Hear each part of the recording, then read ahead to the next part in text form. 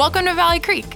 We are a movement of hope for the city and beyond, and we're so glad you're listening to our podcast today. Whatever platform you're on, hit the subscribe or follow button so you get notified each week when a new message releases. Also, check out Valley Creek Plus for the latest resources to help you as you follow Jesus. And we'd love to stay connected with you. You can find us on your favorite social media platform or on valleycreek.org. Now let's join with all our campuses as we jump into our message today. All right. Hey, everybody.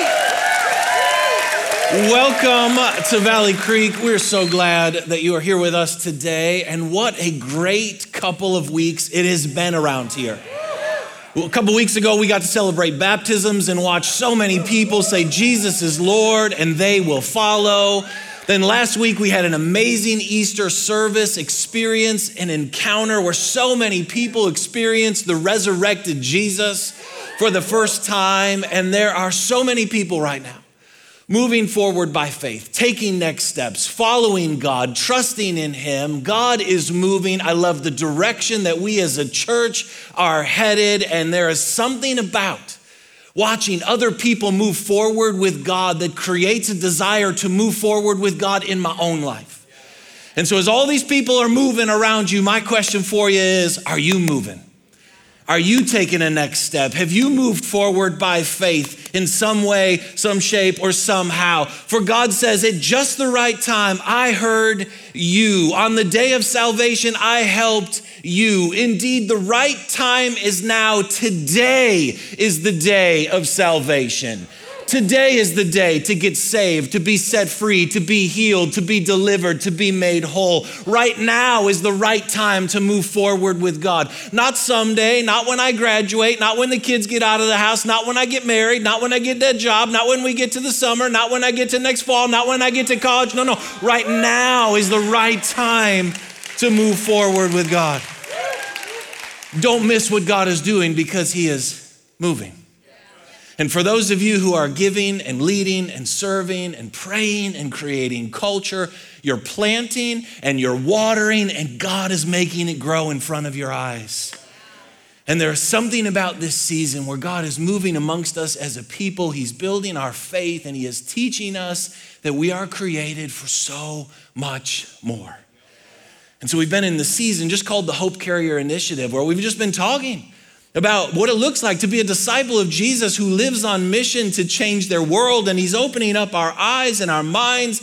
And we're just going to jump right back in. If you go all the way back to when Jesus started His ministry, He gets baptized, the heavens are tore open. He goes into the desert for 40 days. He comes back in the power of the Spirit, goes into the synagogue. They hand Him a scroll and He opens it up to Isaiah and He declares, "The Spirit of the sovereign Lord is on me because the Lord has anointed me to preach good news to the poor.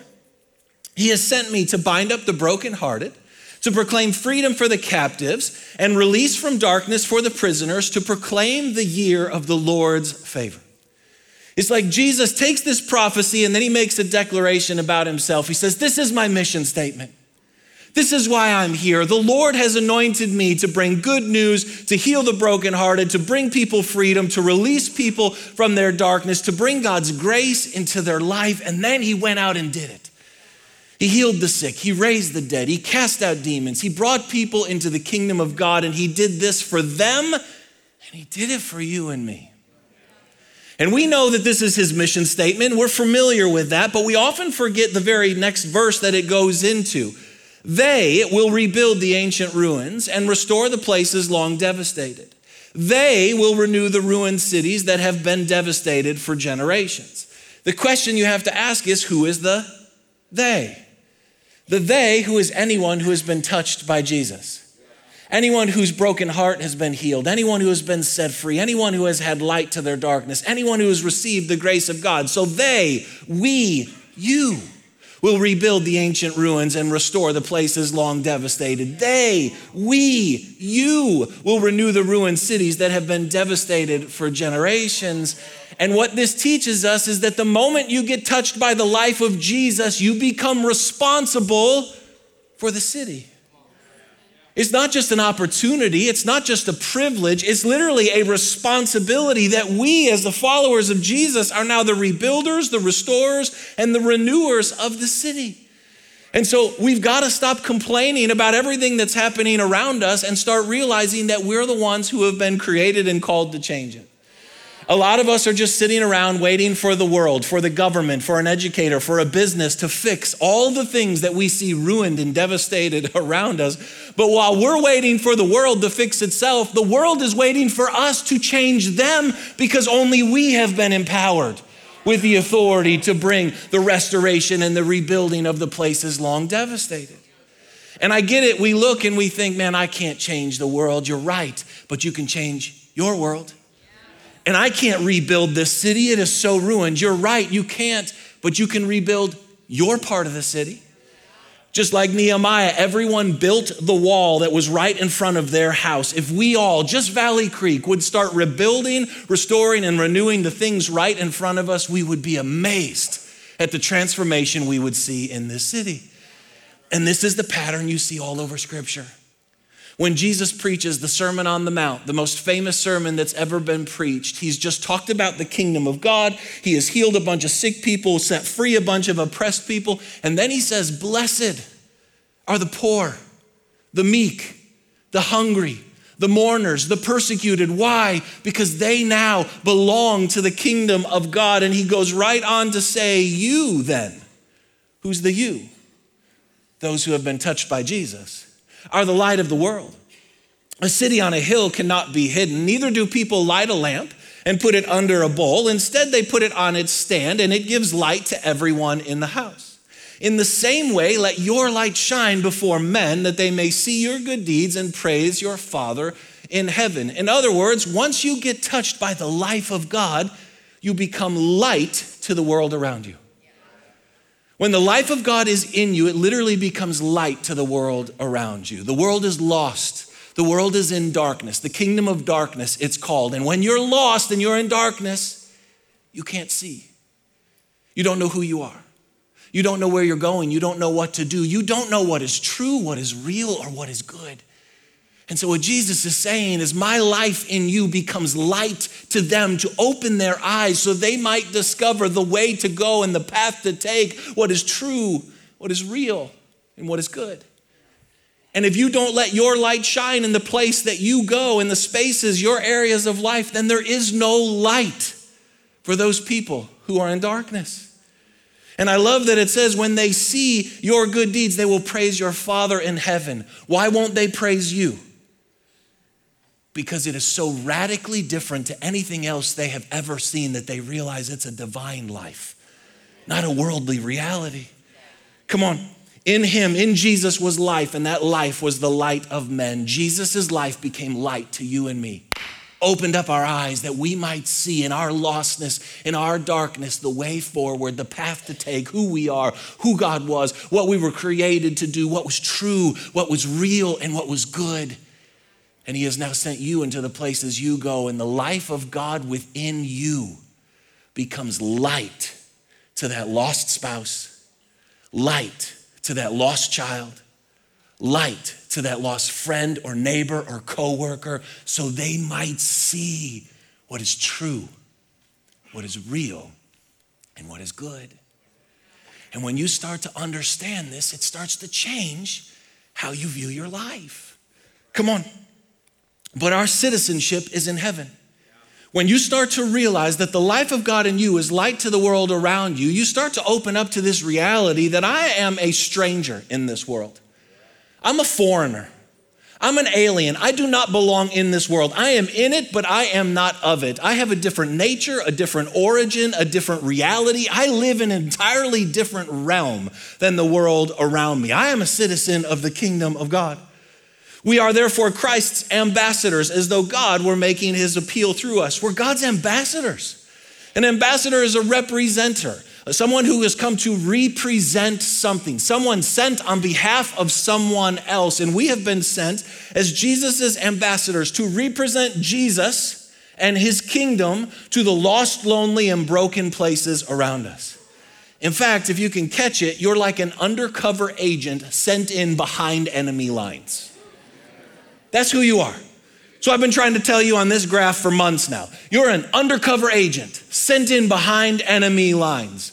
Your job, your place, that's not your identity. No. You're a child of God, a citizen of the kingdom, an ambassador. So your marriage might be your cover.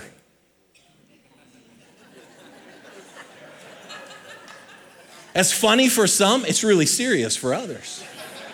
Your neighborhood might be your cover. Your classroom might be your cover. Your job might be your cover. Your team might be your cover. But make no mistake about it, you are an undercover agent sent in behind enemy lines as an ambassador of an entirely other realm. Now think about this with me for a second. We're an ambassador, okay? Think about an ambassador. Let's say you are the American ambassador to North Korea. So you go to North Korea as a representative of America.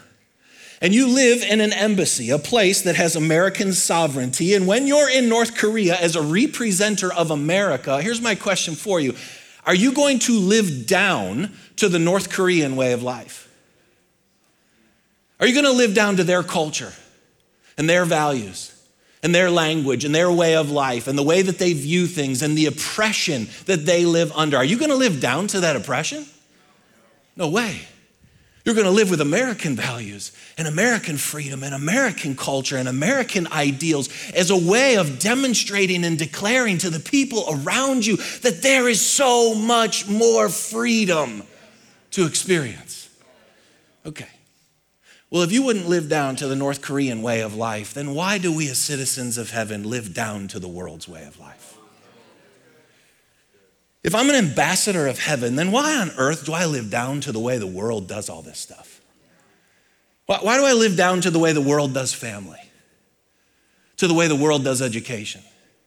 Why do I let the world determine the standard of what I'm going to do with my body and healthcare? Why do I live down to their way of business, their way of government, their way of arts and media? Why do I live down to how they view sports and technology? Why do I allow myself to live down to the standard of the way the world views the church when I'm actually the church? See, you have to understand that the world is an irrelevant standard in your life. I tell my kids this all the time. The world is an irrelevant standard, so don't compare yourself to anybody else, okay? You ready for this? Like my kids know that I don't care if everybody in the class gets 100 and you get a 50 if you did your best. And I don't care if everybody in the class got a 50 and you got a 95, but you didn't even try. Why? Because that's an irrelevant standard. Some of you just kind of like threw up in your mouth a little bit on that one.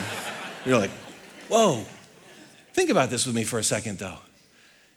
You can have a teacher that gives you an A and requires nothing of you. Or you can have a teacher that gives you a D but requires your absolute best. Okay, ready? Would you rather have an A with nothing required of you or a D from someone who's required your best? And if your answer is the A, you've allowed yourself to live down to the world's standards. Listen, I tell my kids, I don't care if no one else is going to practice. I don't care if no one else is doing their homework. I don't care if no one else tries. I don't care if everyone is going to that party. I don't care if everyone talks like that. I don't care if everyone has this and does that and goes here and behaves like this and thinks like that. I don't care. It's an irrelevant standard. What's the standard? To live a life worthy of your calling. To do everything with all your heart as unto the Lord, and to be shaped and molded into the image and likeness of Jesus. Okay, so what's the standard you measure your life against? Because make no mistake about it, you have a standard that you measure yourself against. Might be conscious, it might be subconscious, but you have a reference point, a measuring stick. Somehow you have a way of evaluating your life, your finances, your sexuality, what's healthy, what's good, what I should do with my time, what work should look like. You have a way of measuring all that. The question is that measuring stick coming from the ideas and the images of the world or the ideas and the images of heaven? Why would you let yourself live down to the way the world does family? Because it's pretty broken. But why would you live down to the way they do education? Why would you live down to the way they do business, the way the world views government? Like why are we letting their ideas and images determine how we view our engagement with government? I mean, these are the kinds of questions we actually have to ask ourselves, because the ideas and images you see inundating you from the world around you are totally irrelevant if you understand you're a citizen of the kingdom of heaven. You're an ambassador. You don't even belong in this world. Why then, therefore, would you live down to it? And what we do is we look at the standard of the world, and then as long as we're a little bit better, we feel pretty good about ourselves. That's called religious pride. It's a form of godliness, but it has no power. And a lot of us spend our lives celebrating ourselves for winning a race God never asked us to run.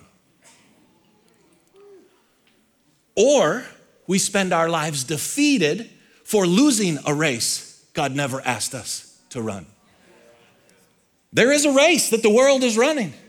And it doesn't matter if you win it or lose it, because it's an irrelevant standard. You've not been invited into that race. But make no mistake about it, there is a race marked out for you. Let's throw off everything that hinders and the sin that so easily entangles, and let us run with perseverance the race that's been marked out for us. Jesus is the way, the truth, and the life. There is a way, there is truth, and there is life. It is just not the world's way. It's an irrelevant standard. Are you with me on this? Hey, some of you, just here's the thing. Stop trying to win or lose a race God never asked you to run. You would be amazed at how instantly free you would become. Some of you are still thinking, but I wanted the A for not doing anything. I know, that's the problem. In all seriousness, that's the problem. Because if I get an A, that's better than getting a D. Is it? I'd rather have a D from someone who actually requires my best. Why? Because what's the standard? To live a life worthy of your calling. To do things with all your heart as unto the Lord. To be shaped and molded into the image and likeness of Jesus. In fact, this is why Peter says, I urge you as aliens and strangers in the world. When was the last time you just stopped and you're like, bro, the reason I don't fit in is because I'm an alien and a stranger around here. So for those of you that have heartburn all the time about not fitting in at school or at work or even with your own family, you're an alien and a stranger. You're different. You're different. Jesus was different. They didn't get him. They called him Beelzebub. They thought he was crazy. They couldn't make sense of Jesus because he was so different. But make no mistake about it, Jesus wasn't weird, creepy, or awkward. That's what we think. You're like, yeah, that person's an alien stranger because they're weird and creepy and awkward. No, that's religious gobbledygook. Jesus had social intelligence, relational intelligence. He was kind. He was full of joy, but he loved his enemies. And he blessed those who cursed him. And he forgave those who came against him. And he had humility and sacrifice and generosity and joy and peace. Oh, that's different. My question is are you different in any way that the world around you notices? Abstain from the sinful desires which wage war against your soul. Don't live down to the way they do it. Live such good lives. Be so different among the world. You're supposed to be in the world, but not of it, that though they accuse you of doing wrong, they're not going to get it. They're not all going to like it. Peter goes on to tell us later, if you're going to live a godly life in this world, you're going to be persecuted. He says it's just part of the reality. Why? Because you're an alien and a stranger, and people don't like things that they can't control. People are afraid of things that don't fit into their box. And if you have a divine nature as an ambassador of another realm, you don't fit into their box, and they can't control you. But they will see your good deeds, and there it is again, glorify God, not you.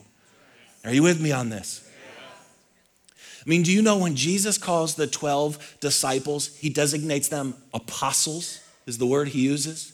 You've heard that term, the 12 apostles of Jesus? Well, he picks a really interesting word. It was a Roman word in the days, and it literally means sent ones. And what would happen is the Roman emperor would take these people and he would bring them in and he would commission them and send them to go and conquer a new space and then culturize it. And their job was to make it literally look and feel like Rome. Roman culture, Roman values, Roman language, Roman architecture, Roman creativity, Roman design, Roman way of life, so that if anyone came into that new place, they would literally think that they were in Rome. So when he designates them apostles, sent ones, he's saying, go and establish the kingdom wherever you are. So that when people get into the atmosphere or the aura of your life, they literally think they're in heaven. Now, some of you are like, I'm not one of the 12 apostles. You're right, but you've been sent by Jesus. As the Father has sent me, so I am sending you to go and do the very things that I have been doing with the keys of the kingdom, with power and authority. But it's really hard to go and speak a language you're unfamiliar with. And it's hard to represent someone you don't have a relationship with. And it's hard to be an ambassador of something that isn't deeply in your own soul. Which is why we keep saying you have to be a disciple before you can change your world. Are you with me on this? And when you get this and it starts awakening in you, the very first thing that starts happening is you start dreaming with God about what his kingdom would look like in your space. The moment I awaken to the fact that I'm an alien, a stranger, a foreigner in this world, sent as a sent one to represent the kingdom of heaven, I start dreaming about what God's kingdom would look like in my space, in the garden that he has invited me to tend. In fact, the first thing that really happens when you get saved is you start to dream. When the Lord brought back the captives to Zion, we were like men who dreamed. Listen to me. People in bondage don't dream. Slaves don't dream. Captives don't dream. You know who dreams? People who are free. People who are free, they dream with God. Think about Adam in the garden. Oh, he dreamed. He dreamed about what him and God were going to do, what they were going to build and create and design and engineer, and what they were going to call things, and what was beyond the horizon, and what the cities were going to look like, and what the generations after him were going to be like. He dreamed about creating the future with God. And the reason he dreamed is because he was made in the image and likeness of the dreamer. Do you realize everything good you have ever experienced in your life is God's dream? It's all come from him. He's a great dreamer, man. Giraffes, zebras, narwhals. Man, he can dream. Mountains, forests, oceans, the sun, the moon, the stars, the plants, the animals, you. He is an amazing dreamer. And he put us in a garden. And God blessed them and said to them, be fruitful, multiply, fill the earth and subdue it, using all its vast resources in the service of God and men. God creates Adam and Eve, puts them in a garden, and he says, dream. This is how I want you to remember this verse. God says, dream. He tells us what to do, be fruitful and multiply, but he doesn't tell them how to do it. He says, look at all these resources I've given you. Dream with me. Dream with me. Let's create the future together. Dream about what you're going to create and design and engineer and build, and look at this garden that I've entrusted you with. Now, how do you steward it? You steward something by dreaming about it. By dreaming about expanding it and what it can be and using it to its fullest potential. In fact, the parable of the talents, where one guy gets one guy gets two, one guy gets five. The one guy with one was so afraid he buried it in the ground. And what would have been the best way to steward it? Just dream about it. Dream about what God wants to do in the space that he has entrusted to you, with this creativity and this passion and this vibrancy. Come on, are you with me on this? But Adam lost it. When he sinned, he lost the ability to dream, but then Jesus got it back for us. When the Holy Spirit is poured out in Acts 2, in the last days, right now, your life, God says, I will pour out my spirit on all people. Your sons and your daughters will prophesy, your young men will see visions, and your old men will dream dreams. The evidence of a spirit-filled life is dreaming dreams. If you want to know, am I really filled with the Holy Spirit? Just ask yourself this question. I will pour out my spirit and you will dream dreams. Evidence of a spirit-filled life is the ability to dream with God. Sons, daughters, young, old, all people, that includes you. So my question for you is, what are you dreaming about? Are you dreaming at all? What are you pondering and meditating on and thinking in your heart? What are you pursuing with your life's energy? Because you were created to create the future with God. Now, let me define dream for you so we don't get lost. Here's what dreaming with God is. Dreaming is the ability to see what can be in the midst of what is. Dreaming is the belief that there is more. Dreaming is reaching into the future and pulling it into the present. It's divine ideation, divine imagination, divine inspiration. Dreaming is creating a future that doesn't currently exist. And here's the most important too. Dreaming is looking with the eyes of your heart at what God is doing, what God can do, and what God wants to do, and then aligning your life with it. Dreaming is seeing God's kingdom come where his will is not currently done, and then using the gifts, passions, talents, and resources of your life to make that happen. Let me say that again. Dreaming is looking with the eyes of your heart, not your physical eyes, the eyes of your heart at what God is doing, what God can do, and what God wants to do, and then aligning your life with it. Dreaming is the ability to see God's kingdom come where his will is not currently done, and then using all the gifts, passions, talents, resources of your life to make that happen. That's dreaming. It's literally looking at a walnut and being able to see a beautiful piece of furniture in it. Putting the walnut in the ground, it's going to grow out over years, then we can harvest the tree and turn it into something. Dreaming is the ability to look at a little child and see the next generation of hope carriers through discipleship, shaping, forming, investment, development. Dreaming is the ability to look at a lost person and see the next generation of kingdom leader. Dreaming is having an idea and then turning it into a business. Dreaming is seeing a problem and then seeing the divine solution and going after it with everything that you've got. That's what it looks like to dream.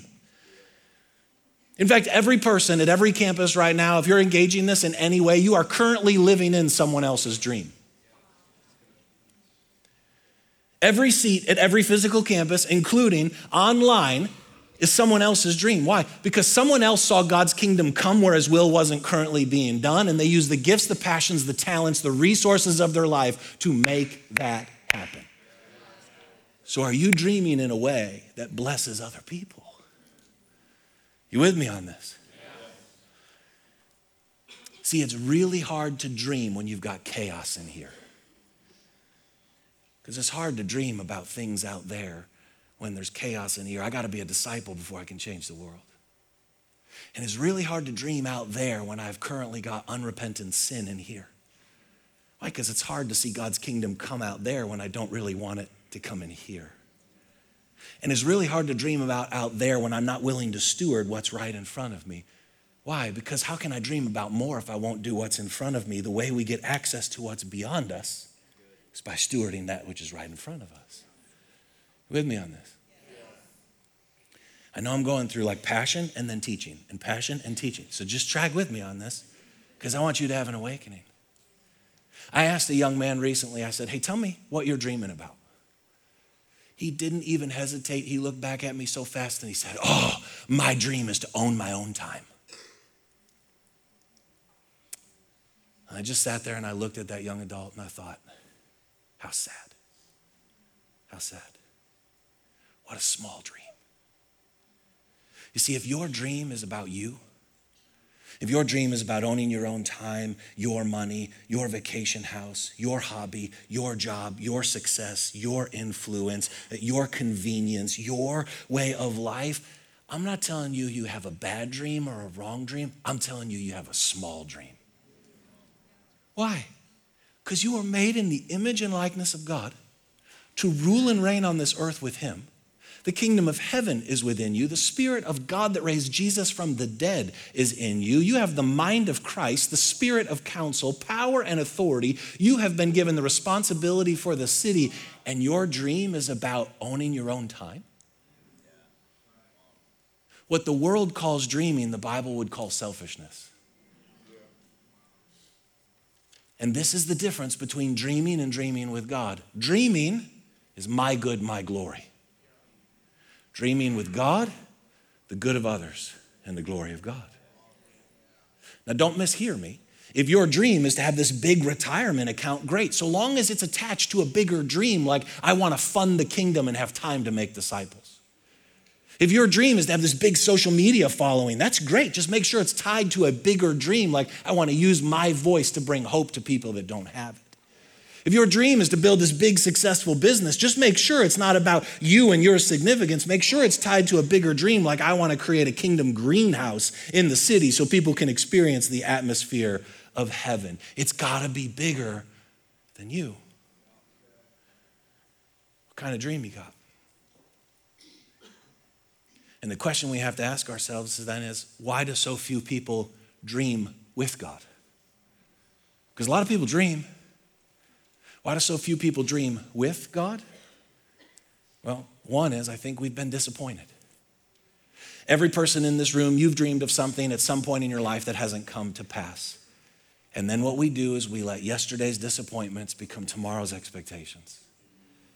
Listen, don't let a disappointment of the past keep you from dreaming about the future. If dreaming is seeing God's kingdom come where his will isn't currently done, then maybe what you were dreaming about wasn't God's will. Maybe it wouldn't have been good for you. Maybe you weren't ready for it, or maybe God says it just wasn't the time and it's still to come. So if that's you and it's disappointment, take that to the Lord and let him do some deep work within you. The second reason I think we don't dream is because we think like the world.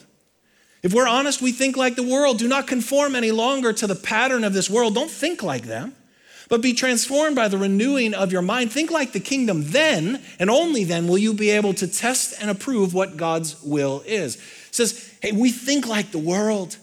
And when you think like the world, you can't see what God's will is. Another translation says, see and discern. It is impossible to dream with God if I think like the world. Why? Because his ways and his thoughts and his word is so different than the world that I can't see God's will. I can't see his kingdom come where his will is not currently done, because what I see is the world's will. And I'm looking for where the world's will or my will isn't done, and that's what I go after. Well, that's not dreaming with God, that's dreaming with the world. And so you have to ask yourself this question again. If you think like the world, what ideas and images are you putting in your head? Listen to me. No one just sits around and meditates and then boom, there's my dream. It's ideas and images that get in our mind, in our heart, in our spirit, and then we start to think about them. We start to dwell on them. We then start to pursue them. Why? Because you don't know what to dream about if you haven't seen anything worthwhile of dreaming. And if you look at all of the devastation in this generation, I don't have time to get into it, think about this. Why does it feel like it's accelerating? Because the amount of ideas and images they're seeing every single day that are of the world, so they start to think like the world, now they're gonna start to dream like the world. So the question is are you able to put that away and have the ideas and images of the kingdom so I can start to dream kingdom thoughts? Because I can't dream with God if I think like the world, okay? And then the last reason we don't dream with God, I think, is because dreaming is hard.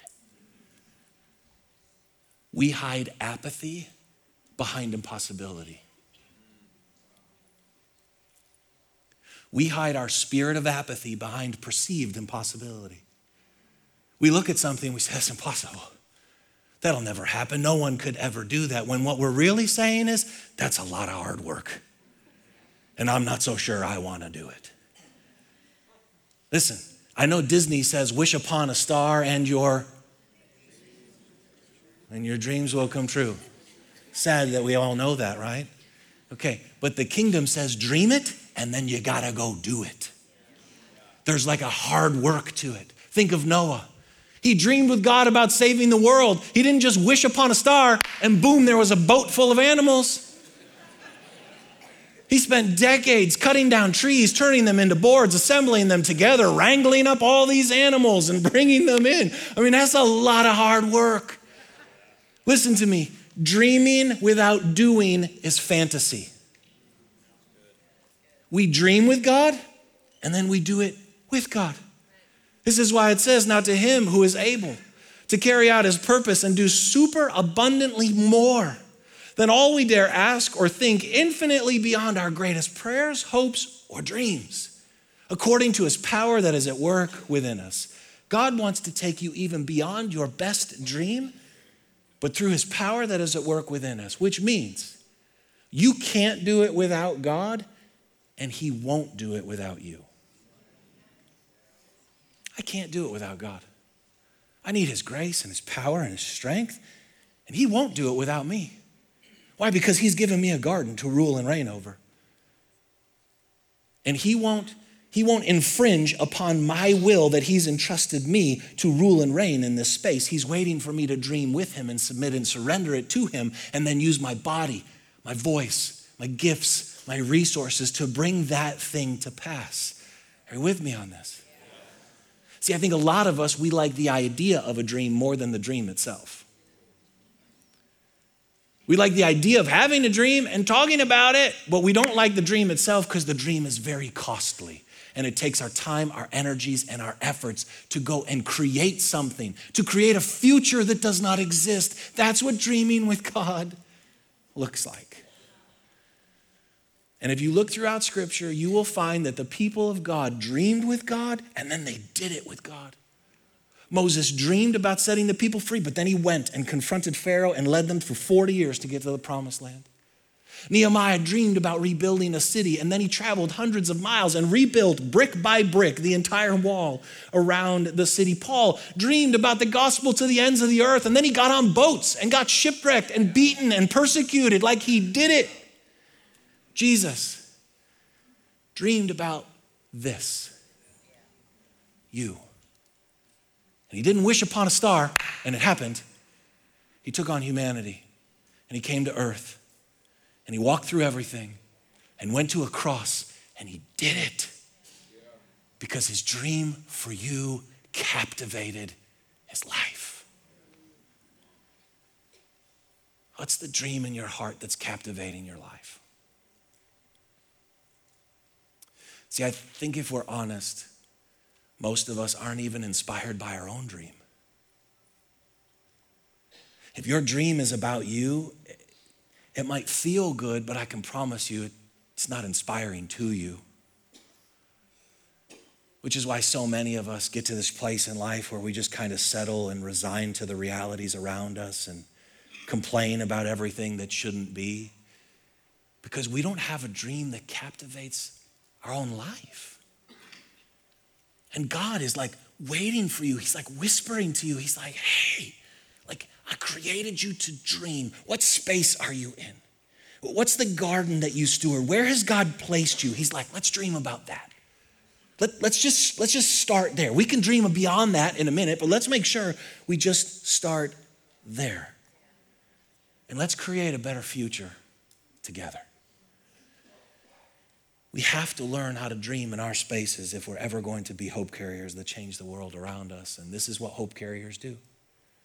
They're disciples of Jesus, so they let him shape and mold the standard and the realities of their life. And then they dream with him about what his kingdom would look like in the spaces that he has placed them.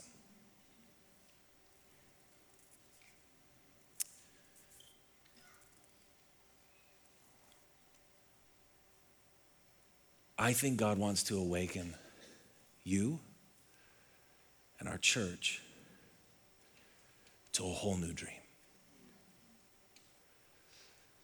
to a whole new way of being able to see God's kingdom come where his will is not currently done, and then using your life force, energy, thoughts, voice, resources to see his kingdom come and his will be done in that place where it's not currently happening.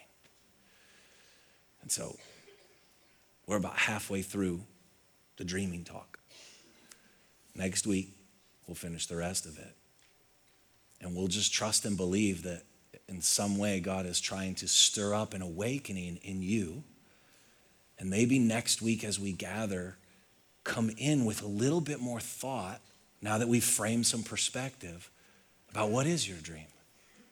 And what are you dreaming about? And what is the standard that you've aligned your life with?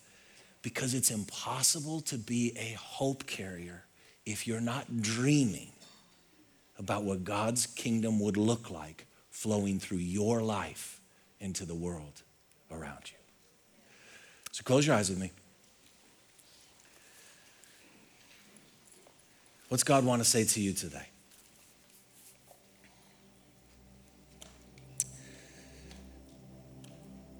I think the Holy Spirit wants to say, hey, I've been poured out, and you can have as much of me as you want. And I will empower you to dream dreams.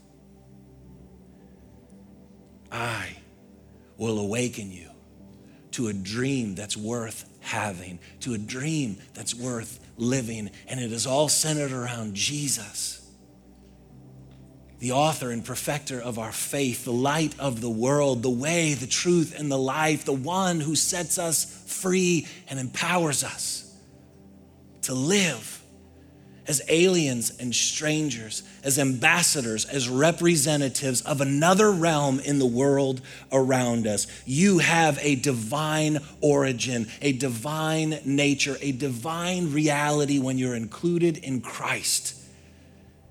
And that should look so radically different than just being like everybody else, talking like everybody else, living like everybody else.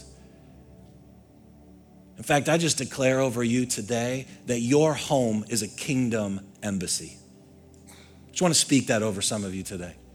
That your home, it hasn't felt like it, but I just declare over you that your home is a kingdom embassy. It is a place that has the sovereignty of the rule and reign of God in that space, where things are done in that home as they are in heaven. And it is a place where there are dreams and visions released over you and your family in Jesus' name.